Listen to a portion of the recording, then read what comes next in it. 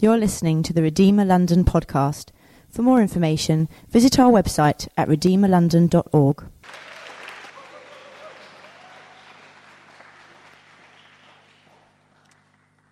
Great, fantastic to be here, real privilege to speak.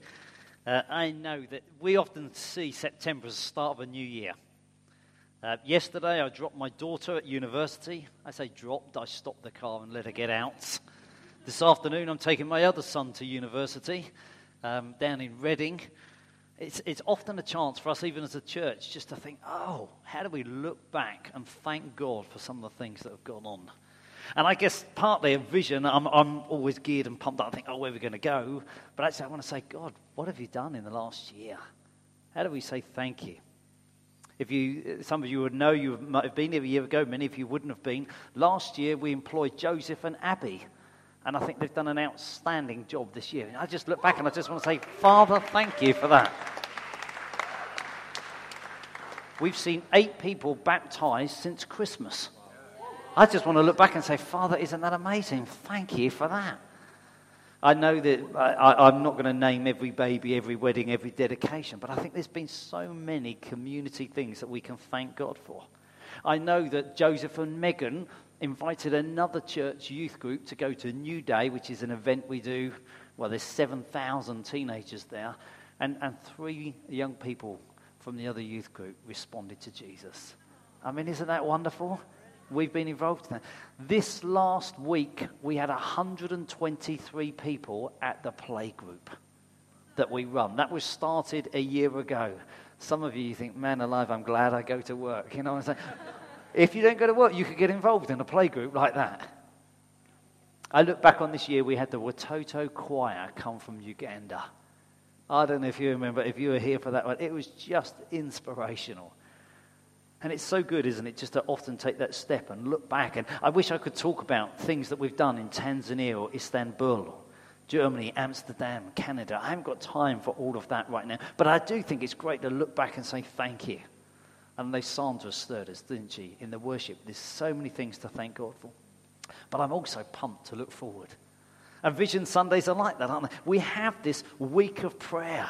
I mean, I just love this. You know, we've been encouraged about how we get involved in that. I love the fact that we've got this ladies' meet-up that's happening on Saturday afternoon in Courage. I love the fact that Ealing Half Marathon contacted us and said, your corridor of encouragement was so great last year, you are doing it again this year. I don't know if you're aware, we had drummers outside and handing out tin coffee. I love the fact that we bless this community. I love the fact that we're kicking off another Alpha. If you really want to enjoy Alpha, join my wife's meet-up on a Monday, because when you run, you'll enjoy the food more on a Tuesday. We can offer you everything. Going forward, there's so much. I love the fact we're going to be appointing elders this term. I'm going to talk more about that later. I love the fact that we're going to bless this community. I'll be sharing about some of that. I love the fact we're going to do a Christmas party for the foster families in this room on the 3rd of December. I love the fact that next term, we'll have celebrated this church being 5 years old. We've all that to look forward to. And in the midst of that, I really believe God's given me this scripture that we're going to look at. So before I read the Bible, I'm going to pray. Father, we are so grateful for the last year. Oh, it's so easy just to rush on. Father, we want to say thank you. We want to pause and say thank you. Thank you for your faithfulness. Thank you for your generosity. Thank you for your goodness. Oh, there's so many things that we could probably stop and one person after another just, oh, this happened, this happened, this happened. We say thank you. I pray as we look at the Bible now, you'd speak to us. It will come alive. Your living word will grab us and inspire us in Jesus' name. Amen. Great, if you've got a Bible, it's on your phone, or you've actually got a book. It's well worth looking at the book of Matthew. Matthew, Mark, Luke, and John, 4 accounts of the life of Jesus. I'm going to be reading from Matthew chapter 26. It's called Jesus Anointed at Bethany. Bethany was just a place outside of Jerusalem, about a couple of k's outside of Jerusalem. While Jesus was in Bethany, in the home of a man known as Simon the leper, a woman came to him with an alabaster jar of very expensive perfume. which she poured on his head as he was reclining at the table. When the disciples saw this, they were indignant. "Why this waste?" they asked. This perfume could have been sold at a high price and the money given to the poor. Aware of this, Jesus said to them, "Why are you bothering this woman? She has done a beautiful thing to me. The poor you will always have with you, but you will not always have me. When she poured this perfume on my body, she did it to prepare me for burial. I tell you the truth, wherever this gospel is preached throughout the world, what she has done will also be told in memory of her." You see, the way you live reflects the way you see. The way you live reflects the way that you see. So, as you heard earlier, my wife is running the half marathon next Sunday. She's raising money for Uganda. Why? Because she went out there and she saw the poverty and thought, "I've got to try and do something for this place." She's done so much that one day when I was at work, she sold my guitar on Gumtree. I didn't actually have a chance to kiss it goodbye. I came home and she said, I've sold your guitar. You haven't played it." I said, "Oh, great. Shall we go out for dinner on it?" She said, "No, I've given the money to Uganda." Suddenly now I think, what else do I need to screw to the floor before I leave for work? Why? Because actually she's been so captivated by, I could help over there, that I want to do something right now. You see, the way she sees affects the way that she lives. And then in this Bible passage, we've got this woman that actually the way she sees Jesus affects the way that she lives.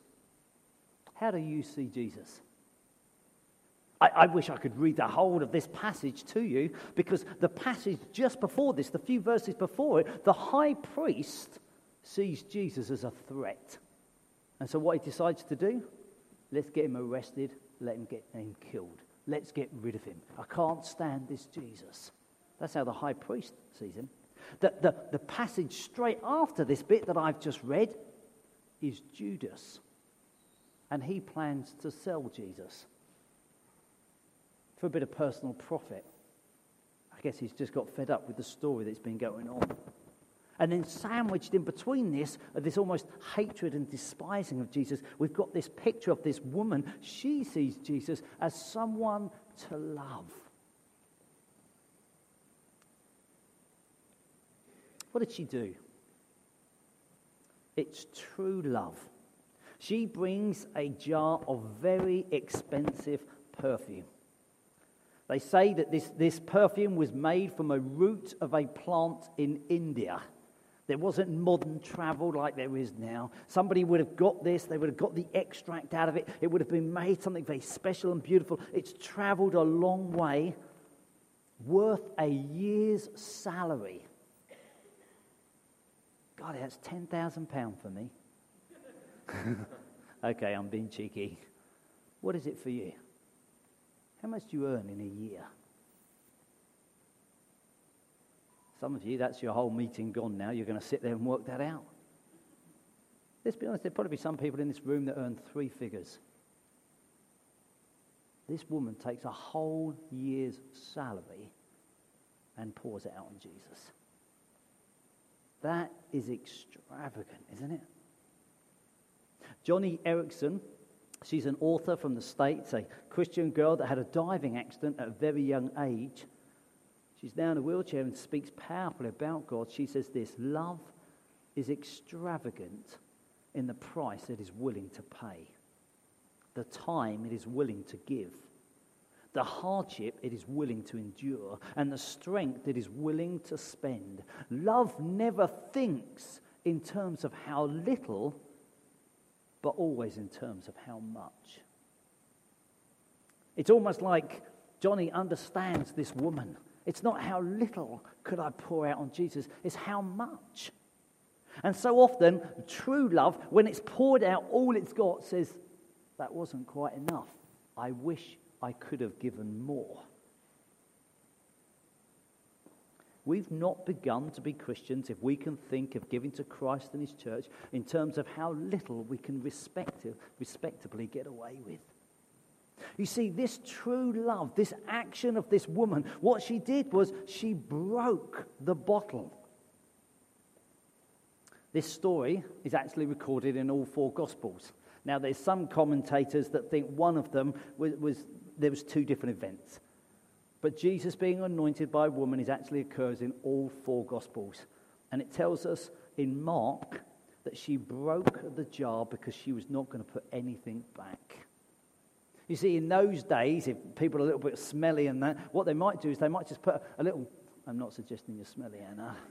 They might just put a little bit of perfume on the head when they arrived as an anointing so that when you're together, they smell nice. There's a fragrance, there's a blessing.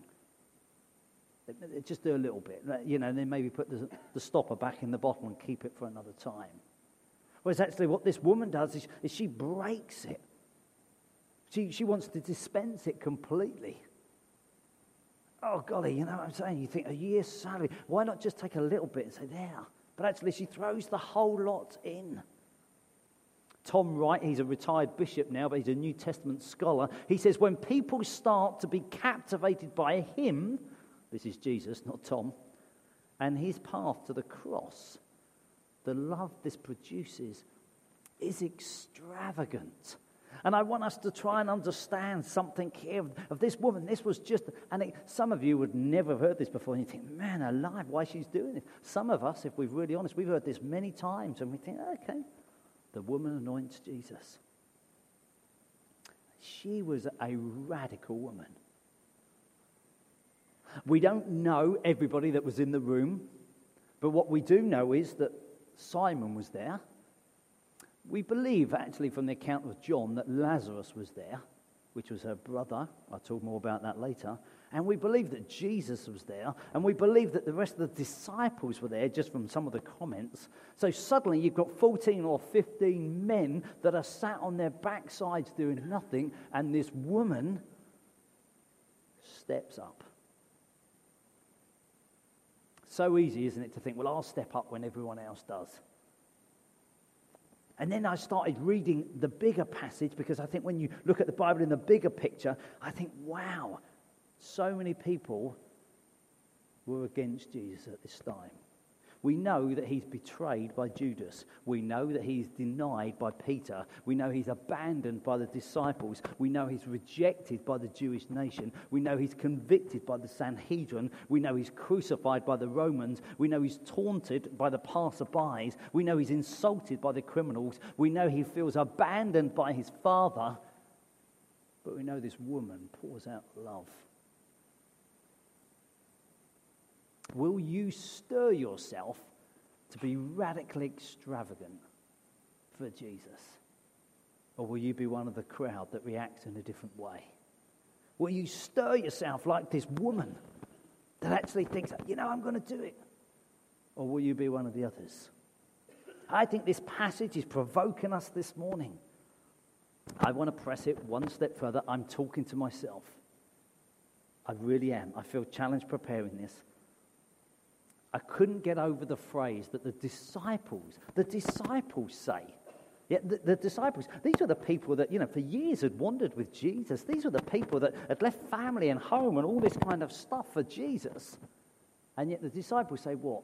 Why this waste? Why? Because even after their sacrifice, they were blown away by how big that was. It says they were indignant.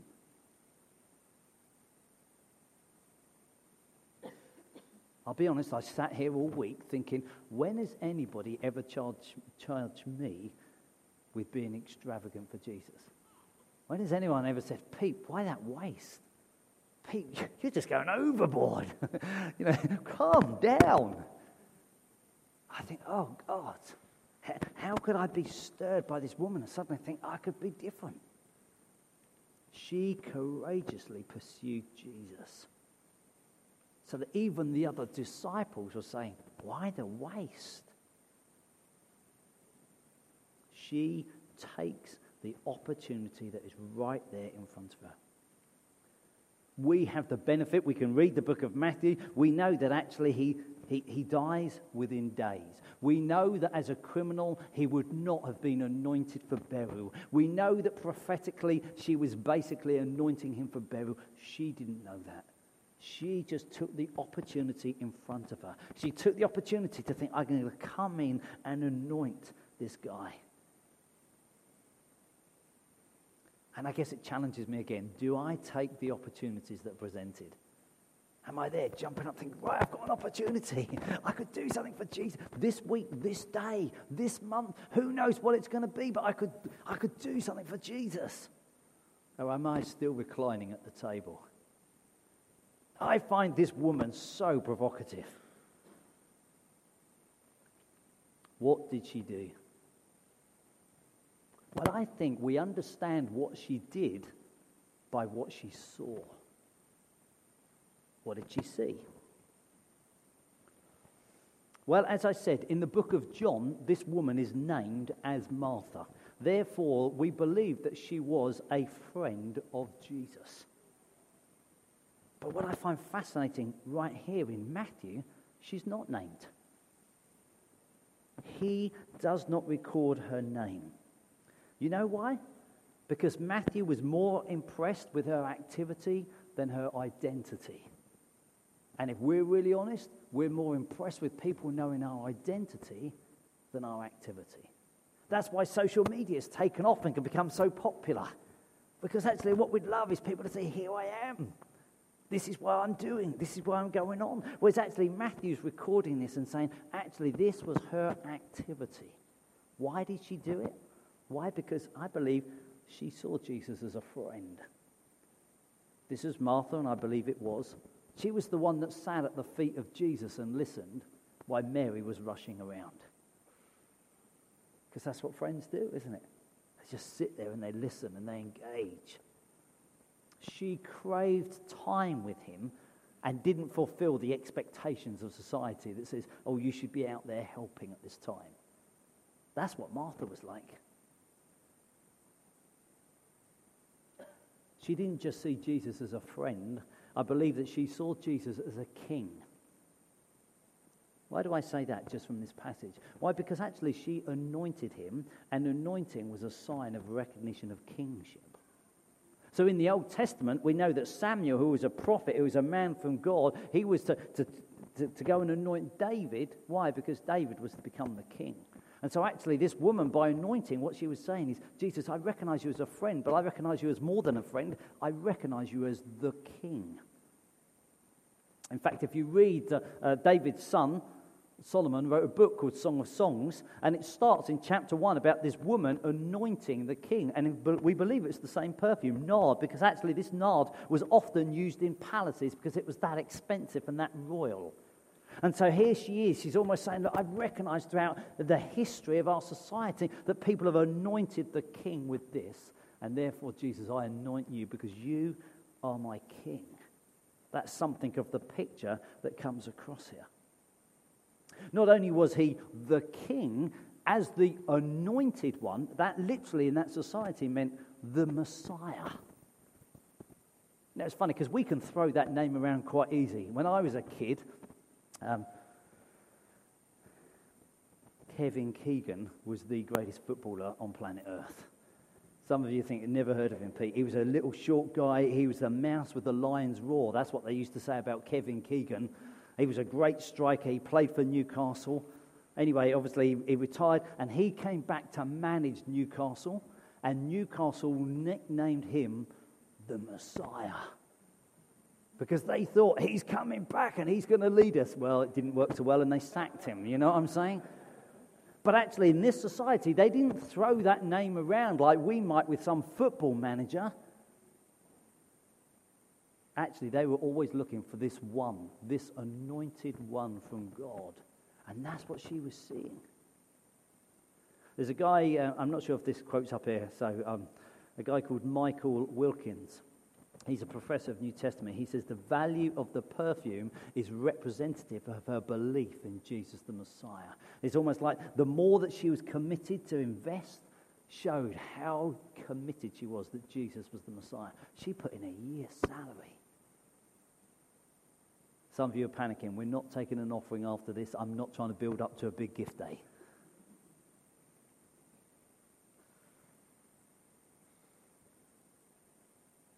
What I think is this Mary, Martha, she understood Jesus as her friend, her king, the Messiah.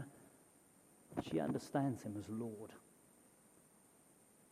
She understood that actually this Jesus in front of her was going to be Lord of all.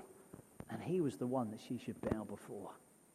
Therefore, she willingly offers everything to him. Paul writes to the church in Romans. He says, I urge you, brothers and sisters, in view of God's mercy, to offer your bodies as a living sacrifice, holy and pleasing to God. This is your act of worship. It's almost like, I think she understood that. She saw Jesus as the Lord, the one to be obeyed. I believe that she saw Jesus as a saviour. You see, even this, if you read the books, the disciples wanted to try and get a sword out and stop people killing Jesus. But Mary worships him and prepares him for his death. You see, her view and her understanding of Jesus led to this extravagant act. Let me ask you the question. What's your view of Jesus? What is my view of Jesus? How will you pour yourself out when we talk in terms of vision? I've got 5 ways that I would like to challenge us to pour ourselves out if we believe Jesus is who he says he is. They all begin with G. I've tried to keep it simple. The first is grace. Oh, that's an interesting one. I believe that the week of prayer is not a legalistic thing. It's a week of grace. You see, before you do anything, you sit at the feet of Jesus. And so to me, before we kick off on a new term of busy stuff, and before we go charging in, this is a week to say, yeah, actually I'm going to fast a day, or fast a meal, or a couple of days. I'm going to take time out. I'm not going to watch quite as much telly this week. In fact, I'm going to get home from work earlier because I'm going to go to this because I'm going to fast something because I'm going to meet with God. And this is a way of grace. This is a way of us sitting and looking at him. This is not just about a list of prayers, of what we're going to say. I believe this is a means of grace. It says in Hebrews, we do not have a high priest who's unable to feel sympathy for our weakness, but we have one who's been tempted in every way. That's Jesus. Let us then approach God's throne of grace with confidence so that we may receive mercy and find grace to help us in our time of need. I would challenge you, I think someone's challenged me, make at least 2 meetings this week. So you know what, this is just going to be a grace encounter. What an opportunity.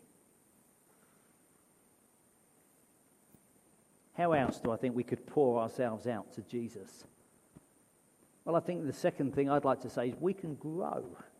Grow as believers, grow as disciples of Jesus.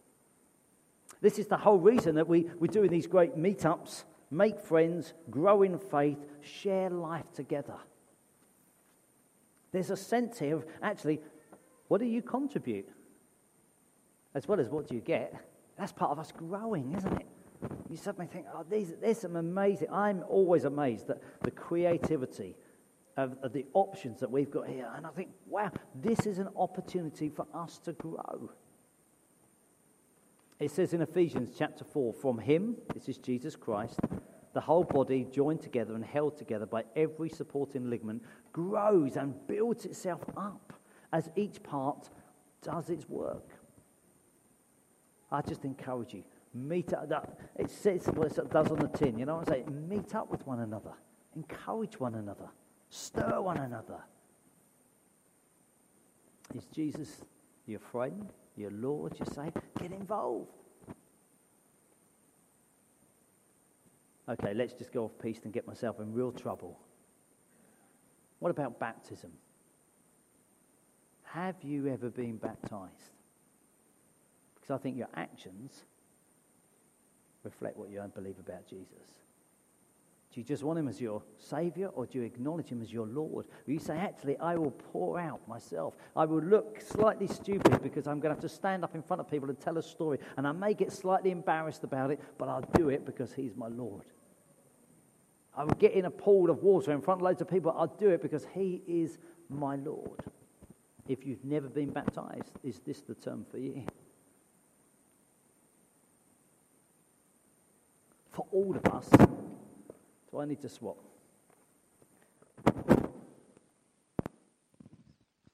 For all of us, I think there's the challenge even about the half marathon next weekend. How do we go? This is not a weekend just to say, if I can say this in a nice, oh, well, I'll just have a lie in. Oh, it's the Ealing half marathon. We're going there because we want to bless this borough. You know what I'm saying? Don't you think it'd be amazing? People just think, wow, who are all these enthusiastic people that are out there cheering everyone on? Why are they all having so much fun together? I ran it last year, and it's just incredible when you go past it and everyone's banging on, and you think, whoa, you know, I think I could do it. And people go, oh, who is all that lot? Because we just want to bless people. That's what I'd say. That's why we go. I've mentioned this before, and I'm mentioning it again. We have got a specific weekend coming up in November, the 22nd to the 26th. If you can possibly take the Thursday and Friday off work, this will be a great chance for you to think, I'm going to go. I'm going to do something. I'm going to pour myself out for Jesus. If you want to know more details, write it in your diary right now, the 26th of September. If you think, Pete, I'm struggling to make that, don't worry. I've got a Sunday afternoon on the 15th of October. Yeah, it's going to be, you think, hey, I want to make sure that I've looked at Jesus and I've now got something to offer other people.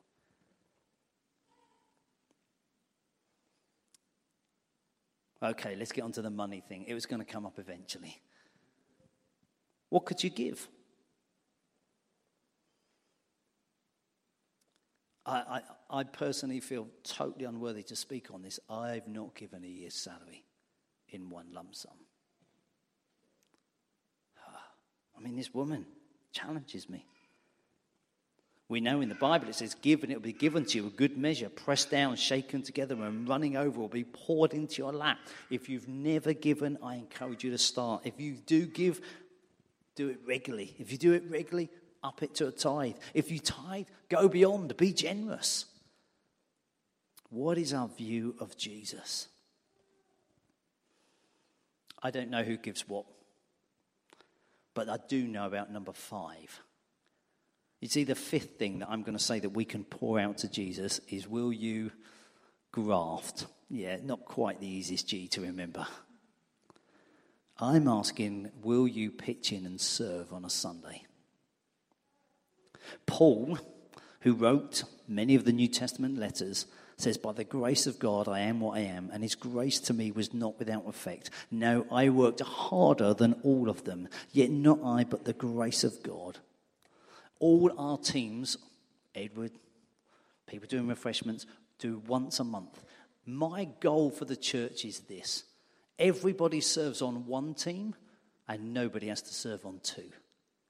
And so if everyone says, you know what, I could step up, I could do that, I could do the setup, I could do the kids, wouldn't that be fantastic? I know my time is gone. I think we've looked back and we've looked forward, but I want to end by this. We need to look up. Go on, just physically, look at the ceiling just for one moment. Quite inspiring, really, isn't it? I'm not talking physically, I'm talking spiritually. Tim Hughes, he's a British singer, worship leader, has this song on his album, My Chains Fell Off, My Heart Was Free. I'm alive to live for you. I'm alive to live for you. Amazing love, how can it be? You gave everything for me. You give everything for me.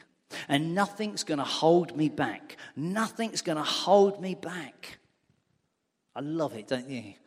What he's saying is, actually, if my vision of you is so clear, it's not going to stop me. It's not going to stop me praying. It's not going to stop me getting along to a group. It's not going to stop me being involved in the church. Why? Because my vision of him is that clear.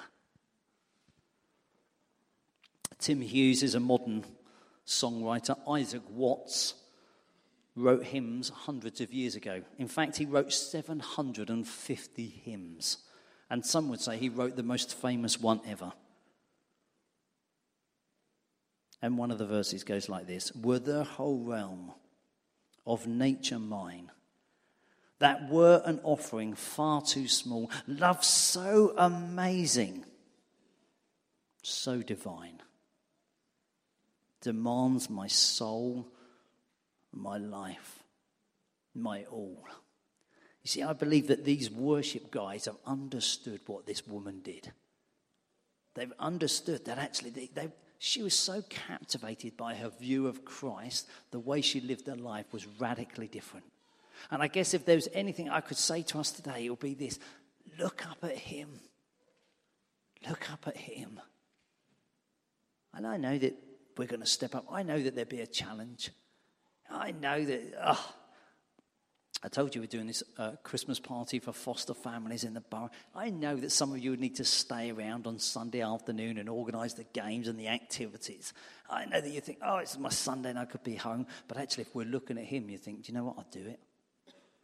I know that next week, all the roads will be closed. And you think, oh, how do I get there for 9 o'clock? I don't know, you're a creative bunch. I'm not going to tell you the answers to everything. But actually, if you look at him, you think, you know what, I'll do it. Whatever the cost, I'll do it because he's worth it. You think, I know you work really hard travelling in and out of London, long hours, just to keep your job. And then I say, oh, what, pray twice a week? But actually, I think if you've got a view of him, you think, you know what, I can make it happen.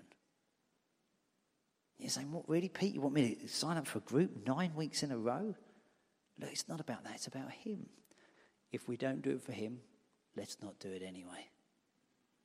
But if we got captivated by him, I think we just see some extravagant things happen. The book of Matthew doesn't tell us the lady's name. But what does it tell us? Jesus says this: whenever the gospel is told, this will be told. Because what he says is, what you do for me won't be forgotten. What you do for me won't be forgotten.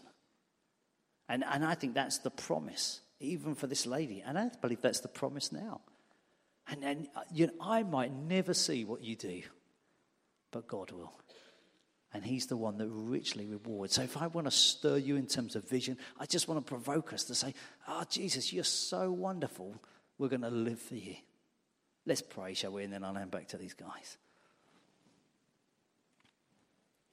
Jesus, we are amazed that you went to the cross for us, that you died for us, that you literally gave up your entire life for us. Like Isaac Watts, we say, were the whole realm of nature mine, that would be an offering far too small. Love so amazing, so divine, demands my life, my soul, my all.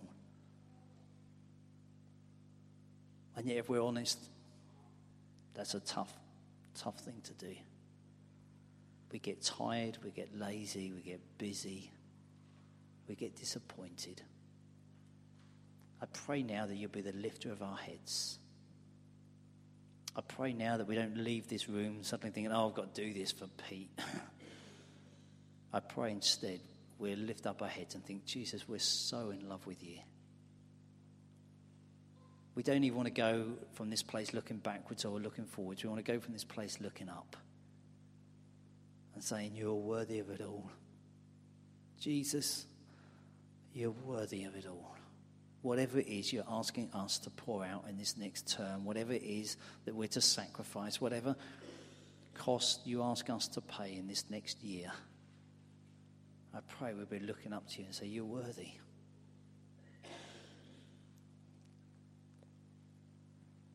We ask this all in your name. Amen.